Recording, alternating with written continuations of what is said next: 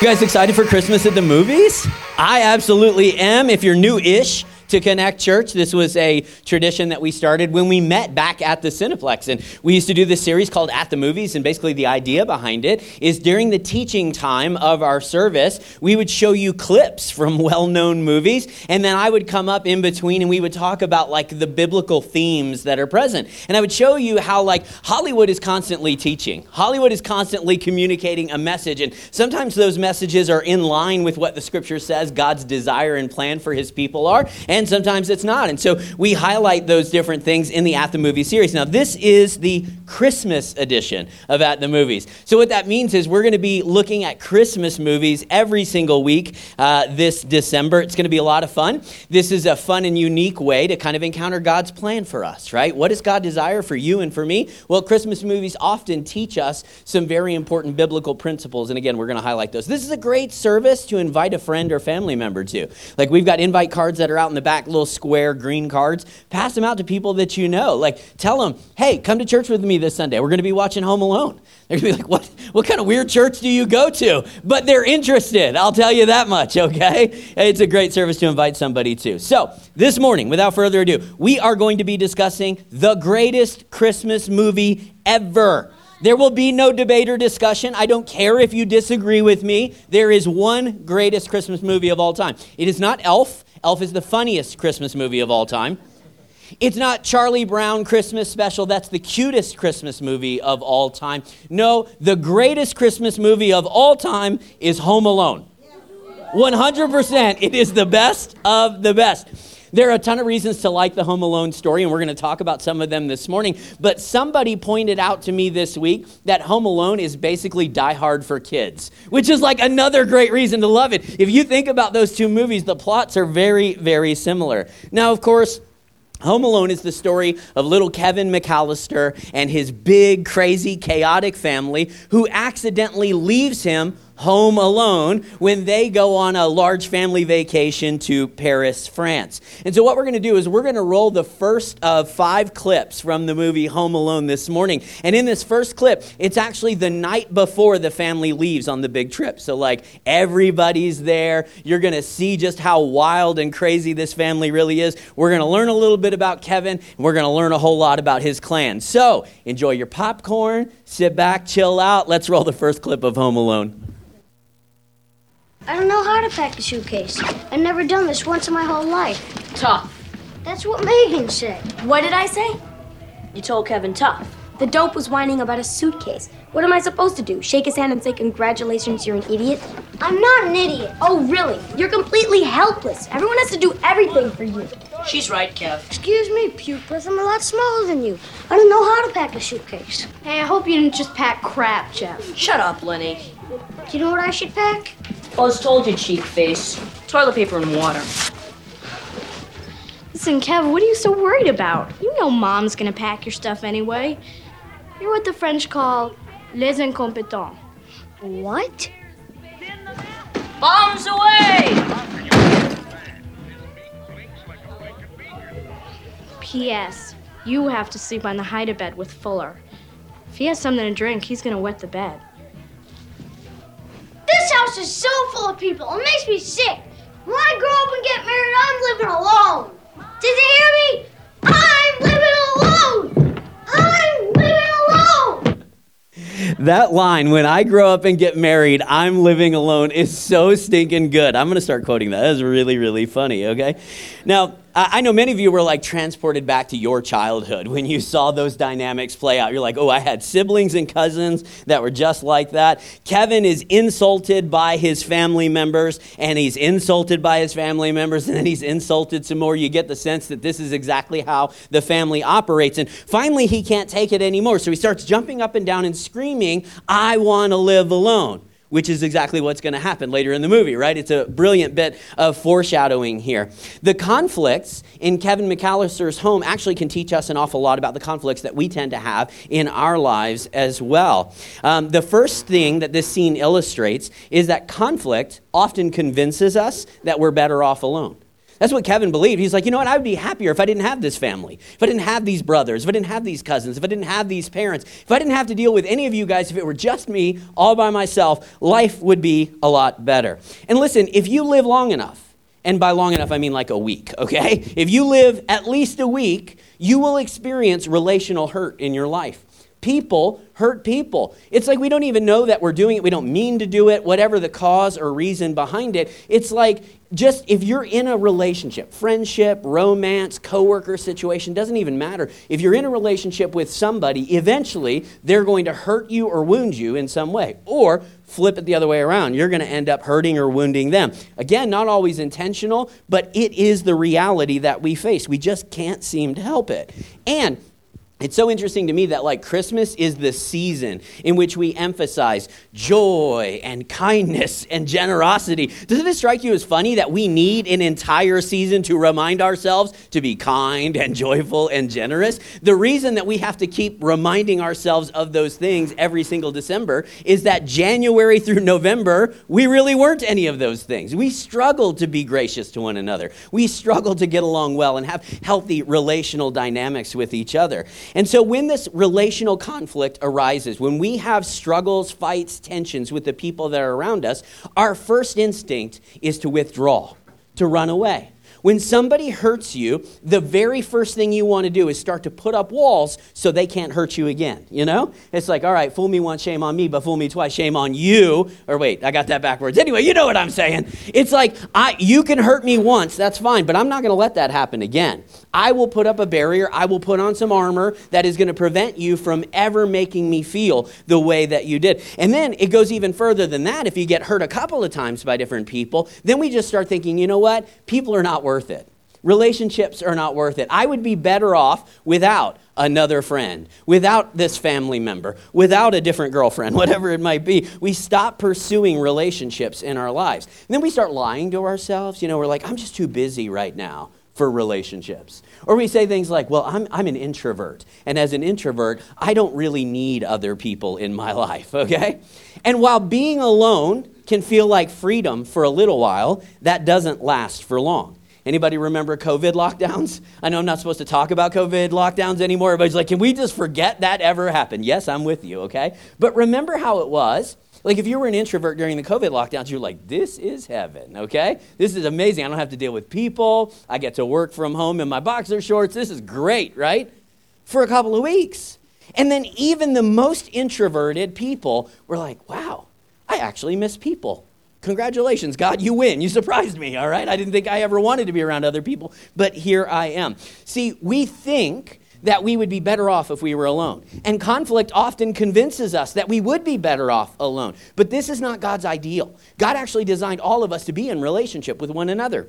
This is part of the reason in Matthew chapter number 18, Jesus is giving a teaching on how to handle it as a Christian when somebody wrongs you. Right? When they take advantage of you, when they say something hurtful, whether they meant it or not, doesn't even matter. He gives a teaching in Matthew 18 on how to handle that. So look at what this passage says. Jesus tells us, if a fellow believer hurts you, go and tell him. Work it out between the two of you.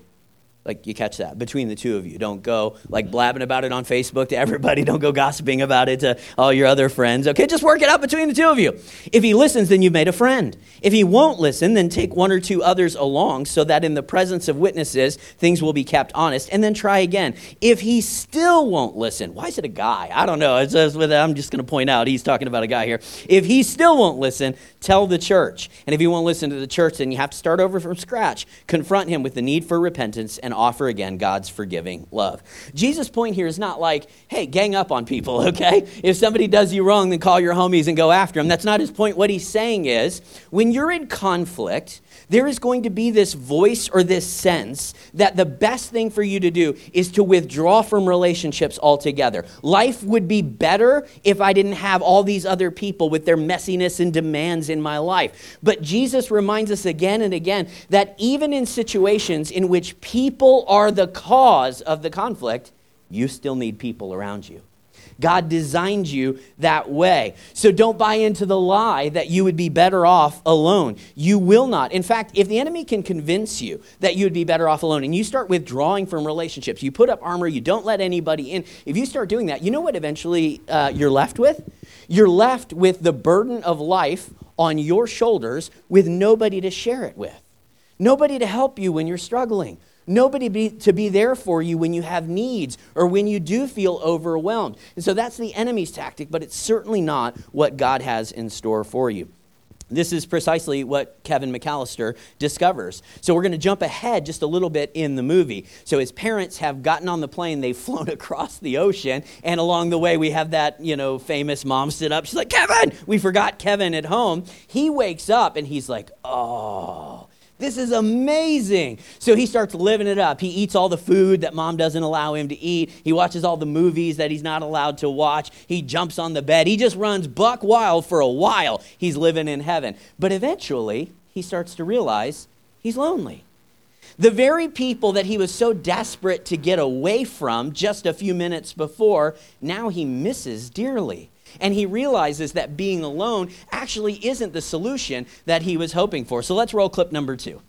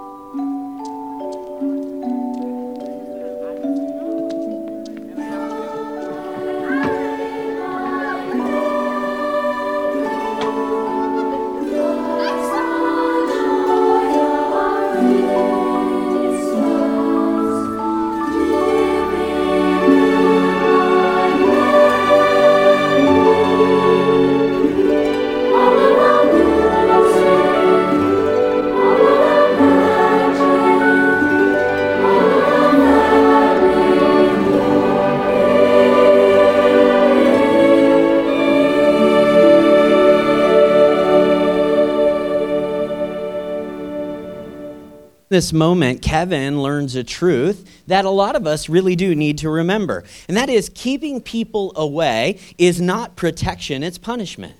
That when we build barriers and we keep people at arm's length, when we refuse to have meaningful friendships, relationships, when we're not honest with anybody, when we protect ourselves by keeping people at a distance, we're not actually protecting ourselves. We are, in the end, punishing ourselves. That's because God has designed every single person on the planet to have meaningful relationships with one another. There is nobody that was created as a loner. There's not a single person that was meant to exist all on their own. If we go back to the creation story, way back, Genesis 1, 2, 3, we see that God created humanity to be in relationship with one another. There's this interesting point in the creation story, Genesis chapter number 2, God has created Adam, but he has not yet created Eve. And there's this interesting thing that happens where God looks down at his creation and he's like, wow, those animals, that's really good. Wow, these solar systems and galaxies, that's really good. Wow, the plants and the web, that's all good. But then he looks at Adam, and Adam is all alone, and God says this, Genesis chapter number 2, verse 18, it is not good for man to be alone. It's not good. It was never a part of God's original and good plan for us to live lives that were separate and guarded from other people. And you know what? That's true today just like it was back then. How do I know that? Well, a few ways. One, you notice that nobody likes to admit that they're feeling lonely? Nobody likes to admit that. It's like we struggle to acknowledge, I wish I had more friends. I wish I had more meaningful friendships. I wish I had somebody that I could call right now. It's like my birthday passed and I got a few Facebook messages, but like, where were the people, right? Or I've been going through this hardship and I don't even know outside of my mom who to even call. I'm lonely, I'm isolated. But we struggle to acknowledge that. We could also point out the fact that we literally use isolation as a form of punishment in our world. Like if your kids misbehave, what are you going to do? You can give them a swat on the backside. No, we don't do that anymore. What you're going to do is you're going to send them up to their room and they are going to spend some alone time, aren't they? Or you're going to put them in timeout over here in this special little chair over on this side of the room. They're not supposed to be talked to. They're not allowed to talk to anybody else. We isolate them as a way of showing them that what they've done is wrong. We recognize that being alone is not the way that people should normally exist. When prisoners break the rules inside a prison, what do? We send them into solitary. We use isolation as a form of punishment. So what's so fascinating to me is that there are a lot of people that are living a way of life and they think what they're doing is protecting themselves, but in reality they're punishing themselves. You think you're ensuring that nobody will ever wound you the way that your dad did, or the way that your sister did, or your former church did. You think you're protecting yourself, but in reality, you're simply punishing yourself. God's desire was never for you to be alone. God's desire was never for you to carry the burdens of life all by yourself. He has designed us and created us to be in relationship with one another. I have those days where I'm like, I want to live alone. I don't want to deal with people anymore, because relationships are complicated and they are messy. But listen now, God designed you to pursue relationships. But I want to be really clear. God did not design you to pursue relationships in general. Don't misunderstand what I'm saying. I'm not telling you I don't believe God wants you to you need more relationships in your life. You need more friends. You need more girlfriends. You need more coworkers. You need more bosses. No, God hasn't called us to pursue more relationships generally. God has called us to pursue more meaningful relationships. You don't need more relationships. You need more of the right kind of relationships. I've said to you many times before, the best version of you is surrounded by godly people. That when we surround ourselves with the right kind of people, then we get to become who God created us to be. But if we surround ourselves with just relationships in general, then we end up with a lot more conflict, friction, and heartache. Nobody has time or capacity to waste on unfruitful relationships or regrettable romances. Amen? I don't want it. I don't want it. Somebody, I think it's my youth pastor actually, once explained to me relationships using Legos, and things really clicked for me. Like, it was really good. You see what I did there? Legos clicked. Just so you know, like with comedy, sometimes groans are just as good as laughs. So I win either way. Anyway, he started talking to me about relationships in terms of Legos. And basically what he said is this, like every person on the planet was designed by God to connect with other people. But we all have a maximum relational capacity. So like every person has their own individual and unique ability to connect. And there's a cap. There's a limit to how many people you can connect with in a healthy or a good way. And so for some people, maybe an average person, you might be able to connect like this yellow Lego block to 4 or 5 people. And you can have 4 or 5 meaningful friendships, 4 or 5 people that really know what's going on in your life, people that you could pick up the phone and call when times get tough. Then there are also you crazy folks, and you're like the gray block way over here on the end. Are you with me? And you can have so many friendships, so many relationships. You're the most popular person in any social circle. You just feel connected to absolutely everybody. And then there's me. I'm the red Lego block over here, and I'm like, I've got room in my life for one good relationship. That's all I've got. That's just the way that God created me. And so we can think of our capacity, our relational capacity in terms of these little pips on the top of Lego blocks. But here's what I want you to understand. First of all, no matter how many of those little connectors you have in your life, you were designed to connect with other people. Even that red single block right there, you see it has one pip at the top because it is meant to be a part of something bigger than itself. On its own, it's not very valuable.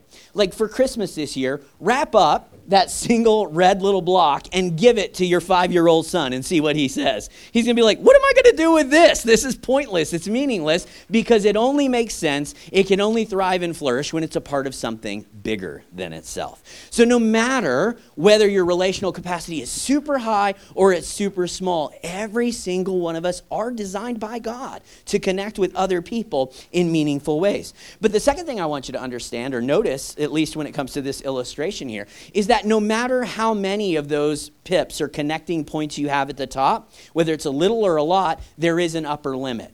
Everybody will eventually run out of room in their life for new people. right? And so again, it's not just the number of relationships that you have, it's the quality of relationships. You could be the gray block. You could be connected like loosely and superficially with 100 people in your life. But if none of those relationships are real or honest or godly, then you don't have the healthy relationships that God wants for you. So even though there is an upper limit, there is always some measure, some number of healthy relationships that we should be pursuing in our lives. This is exactly what Kevin discovers in the next clip of our movie. He's going to have a conversation with another lonely soul, a guy named Old Man Marley. And what you need to know about Old Man Marley is he's Kevin's neighbor. He's an old guy that lives all by himself. And there are all these rumors in the neighborhood that he's a mean guy and he hates little boys and he hurt his wife back in the day, and just all these rumors about him. And one night while Kevin is alone, he's actually going to run into Old Man Marley. He's going to learn some very helpful things about him and himself. So let's roll clip number 3.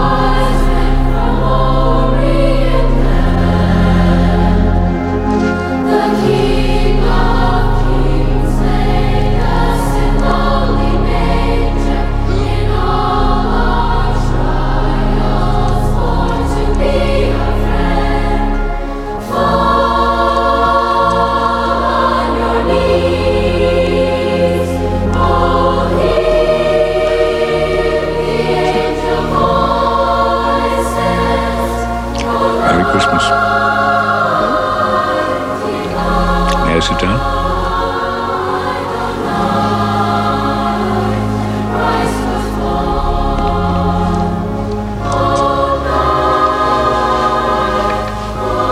That's my granddaughter up there, the little red-haired girl. She's about your age. You know her? No. You live next to me, don't you? Yeah. You can say hello when you see me. You don't have to be afraid. There's a lot of things going around about me, but none of it's true. Okay? Been a good boy this year? I think so. You swear to it? No. Yeah, I had a feeling. Well, this is the place to be if you're feeling bad about yourself. It is? I think so. Are you feeling bad about yourself? No. I've been kind of a pain lately. I said some things I shouldn't have. I really haven't been too good this year. Yeah. I'm kind of upset about it because I really like my family. Even though sometimes I say I don't. Sometimes I even think I don't. Do you get that? I think so. How you feel about your family is a complicated thing. Especially with an older brother. Deep down, you always love them. But you can forget that you love them. And you can hurt them and they can hurt you. And that's not just because you're young. You want to know the real reason why I'm here right now? Sure. I came to hear my granddaughter sing. And I can't come and hear her tonight. You have plans? No. I'm not welcome. At church? Oh, you're always welcome at church. I'm not welcome with my son. Years back, before you and your family moved on the block, I had an argument with my son. How old is he? He's grown up. We lost our tempers, and I said I didn't care to see him anymore. He said the same, and we haven't spoken to each other since. If you miss him, why don't you call him? I'm afraid if I call him, he won't talk to me. How do you know? I don't know. I'm just afraid he won't. No offense, but aren't you a little old to be afraid? You can be a little old for a lot of things. You're never too old to be afraid. That's true. I've always been afraid of our basement. It's dark, there's weird stuff down there, and it smells funny, that sort of thing. It's bothered me for years. The basements are like that. Then I made myself go down there to do some laundry, and I found out it's not so bad. All this time I've been worrying about it, but if you turn on the lights, it's no big deal. What's your point? My point is, you should call your son. What if he won't talk to me? At least you'll know. Then you can stop worrying about it, and you won't have to be afraid anymore. I don't care how mad I was, I'd talk to my dad, especially around the holidays. I don't know. Just give it a shot, for your granddaughter anyway. I'm sure she misses you, and the presents. I sent her a check. Wish my grandparents did that. They always send me clothes. Last year I got a sweater with a big bird knitted on it. Oh, that's nice. Not for a guy in the second grade. You can get beat up for wearing something like that. Oh? Yeah, I have a friend who got nailed because there was a rumor he wore dinosaur pajamas. You better run along home where you belong. You think about what I said, all right? Okay, It's nice talking to you. nice talking to you. Hey, let that be a lesson to you. If you're sending gifts to somebody, don't send them an ugly sweater with a big knitted bird on it. Send them a nice check. They'll be happy, okay? What I love about this clip is that it's not just old man Marley helping Kevin, which is what you would expect, right? The kid's struggling. He's all on his own. He needs somebody in his life. But what we actually see is that, yes, but we also see Kevin helping old man Marley. The scene echoes what we read in James chapter number 5, verse 16. The scripture says this: confess your sins to each other and pray for each other so that you may be healed. There is power in good relationships. There is power in having somebody that we can call on and say, you know what, I think I've really messed up here, and I need some advice, I need some help, I need some encouragement, I need some prayer. There is power in godly relationships. There are a couple other things I like from this particular conversation these two gentlemen have. First, some of the most meaningful relationships that you'll have in life are some of the most unexpected. You realize that, right? I don't know if you've discovered this on your own, but eventually you will. Some of the people that you will eventually end up closest to are the ones that you didn't think you would like at all. That means we're not always the best judge of character or judge of like relational potential right off the bat. Like there are some of you guys, and you walked in this morning and you're like, I am in a room full of a bunch of religious fruitcakes, okay? But you know what? You're going to end up liking us. We might be your new best friends. Who even knows at this point? The people that you think you wouldn't like, you wouldn't get along with. I don't know, God, life, there's just a way in which things that are unexpected or relationships that we aren't really anticipating, they unfold in surprising and helpful ways. Second thing I noticed from this scene is that it takes risk to experience the power of relationship. You know, there were all these rumors about who old man Marley was, and when he comes walking up to Kevin there in the church scene, Kevin could have like jumped up out of his seat and ran as fast as he could back home. But he didn't. He stayed in the moment. He took a risk, and because of that, he actually made a great friend. And by the way, I don't think that it was an accident that these two met in the church. Are you with me? This is not a Christian movie or anything, but it's just really fascinating to me that when they're feeling bad about themselves, where do they go? They go to church. When they're looking for meaningful relationships, where do they go? They go to church. But hey, whatever, okay? And then the third thing I noticed from this scene is that we don't just need these sorts of healthy, godly relationships. We don't need them just for like emotional reasons or even spiritual reasons. Sometimes we just need them for practical reasons. We need somebody that's going to be there for us when life gets really, really hard. In fact, in our next scene, when Kevin was in his most vulnerable moment, it was his new friend that he just made at the church who comes to his rescue. Let's roll clip number 4.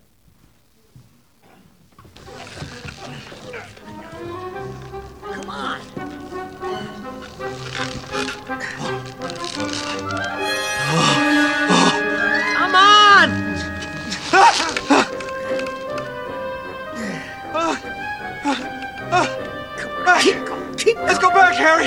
Shut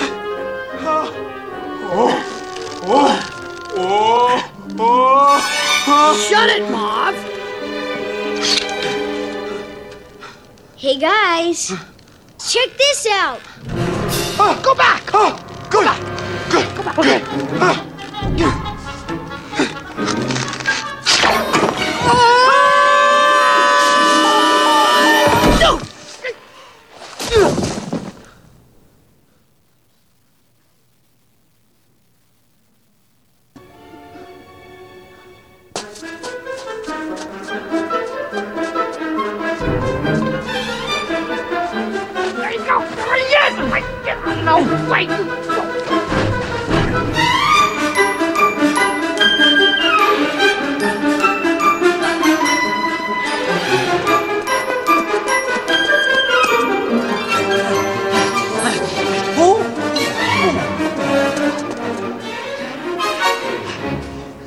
There he is!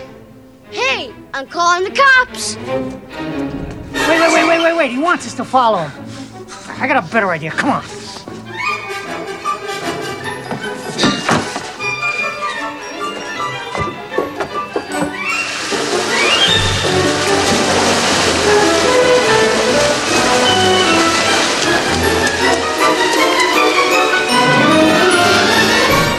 Hiya, pal. We outsmarted you this time. Get over here.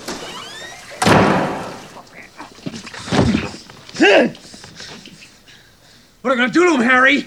I'll do exactly what he did to us. And I'll burn his head with a blowtorch. You can smash his face with an iron! I can slap him right in the face with a paint can, maybe. Or shove a nail through his foot!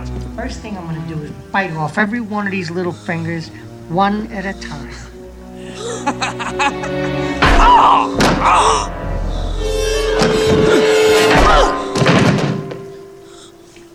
Come on, let's get you home.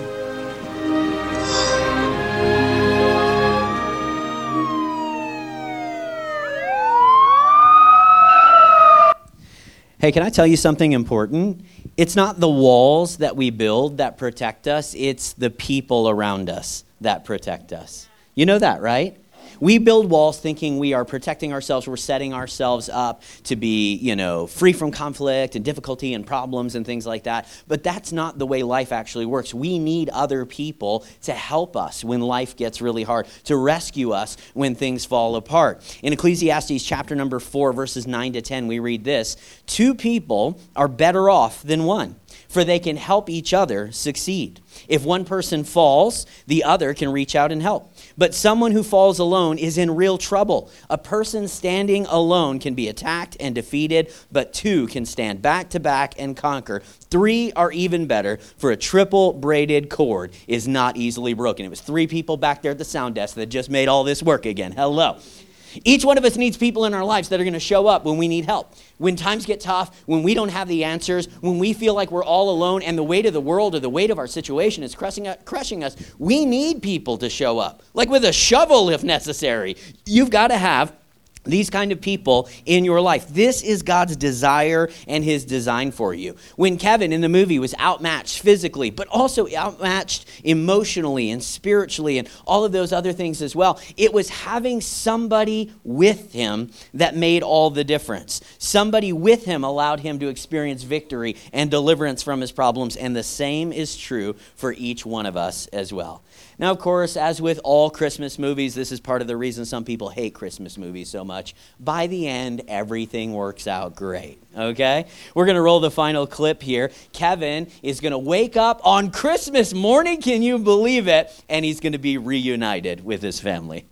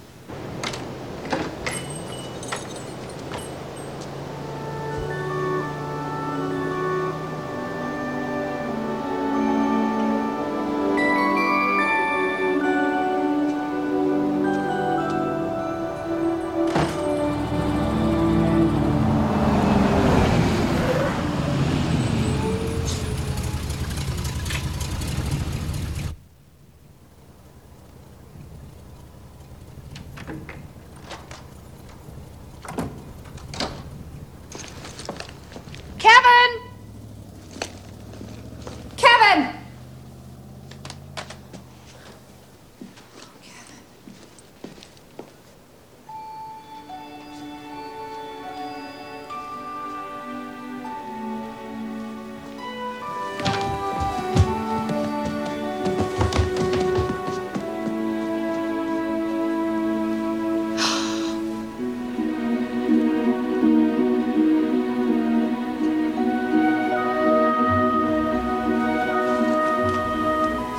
Merry Christmas, sweetheart.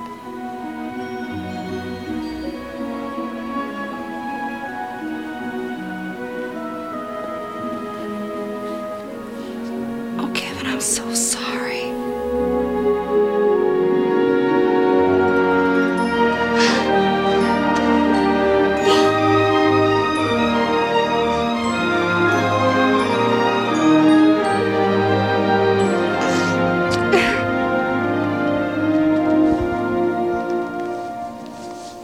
Where's everybody else? Oh, baby, they couldn't come. They wanted to so much. I didn't fall asleep in the back of the cabin drool all over you, did I? You do drool. I spit.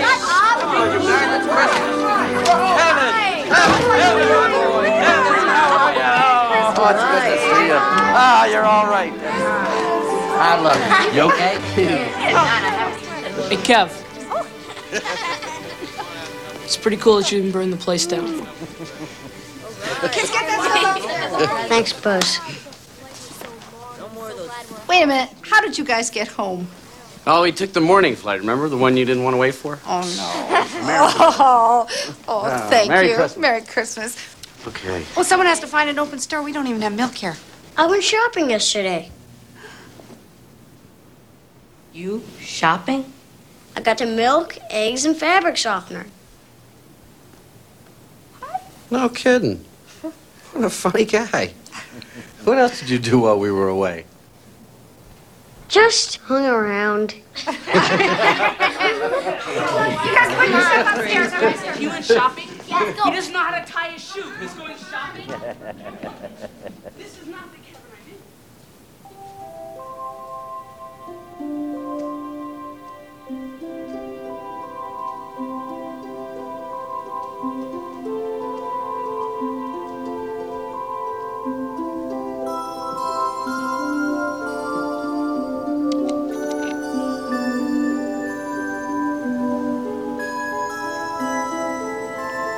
Honey, what's this?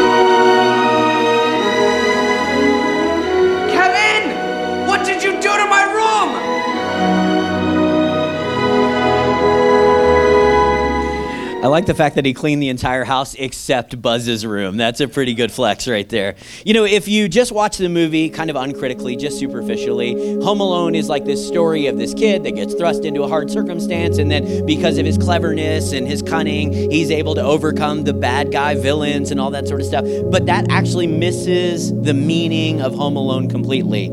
Ultimately, Home Alone is a story about a young man who believes that he would be better off alone, but eventually comes to realize that life is better together. How many times have you heard us say that at Connect Church? Life is better together. For goodness sake, this is why we named our church Connect Church, because we want you to have meaningful, life-giving, godly relationships with one another. I tell our staff all the time, People will not come back because we have good preaching or because we have great coffee or because we have an easily accessible location. People will stick around at Connect Church because they have meaningful relationships with one another. That's the key. That's what we've got to build towards. And so my challenge to you today is to maybe embrace the lesson that Kevin had to learn. That is that life is better together.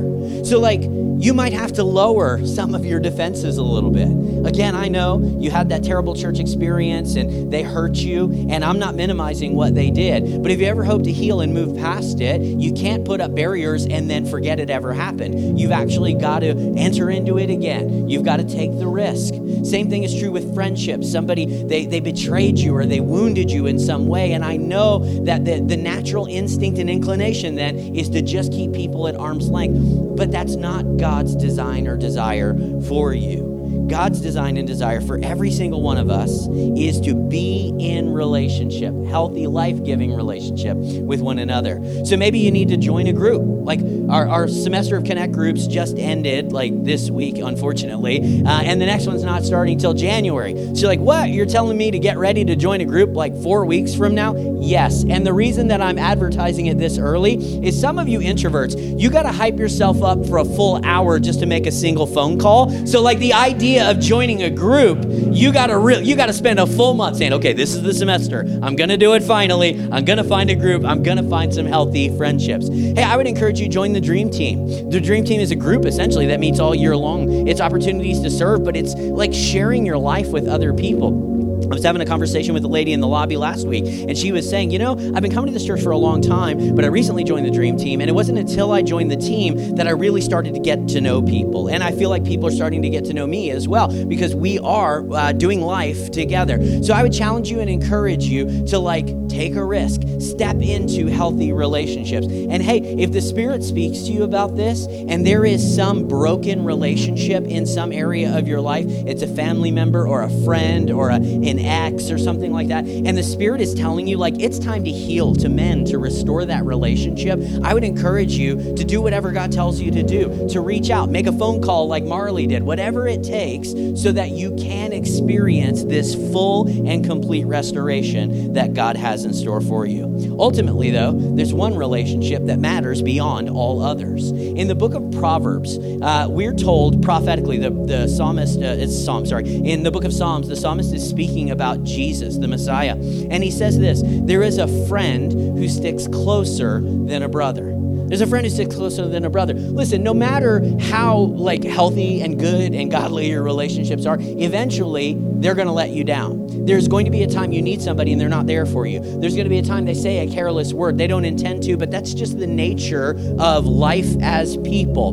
But God will never abandon you. God will never leave you alone in your difficulty.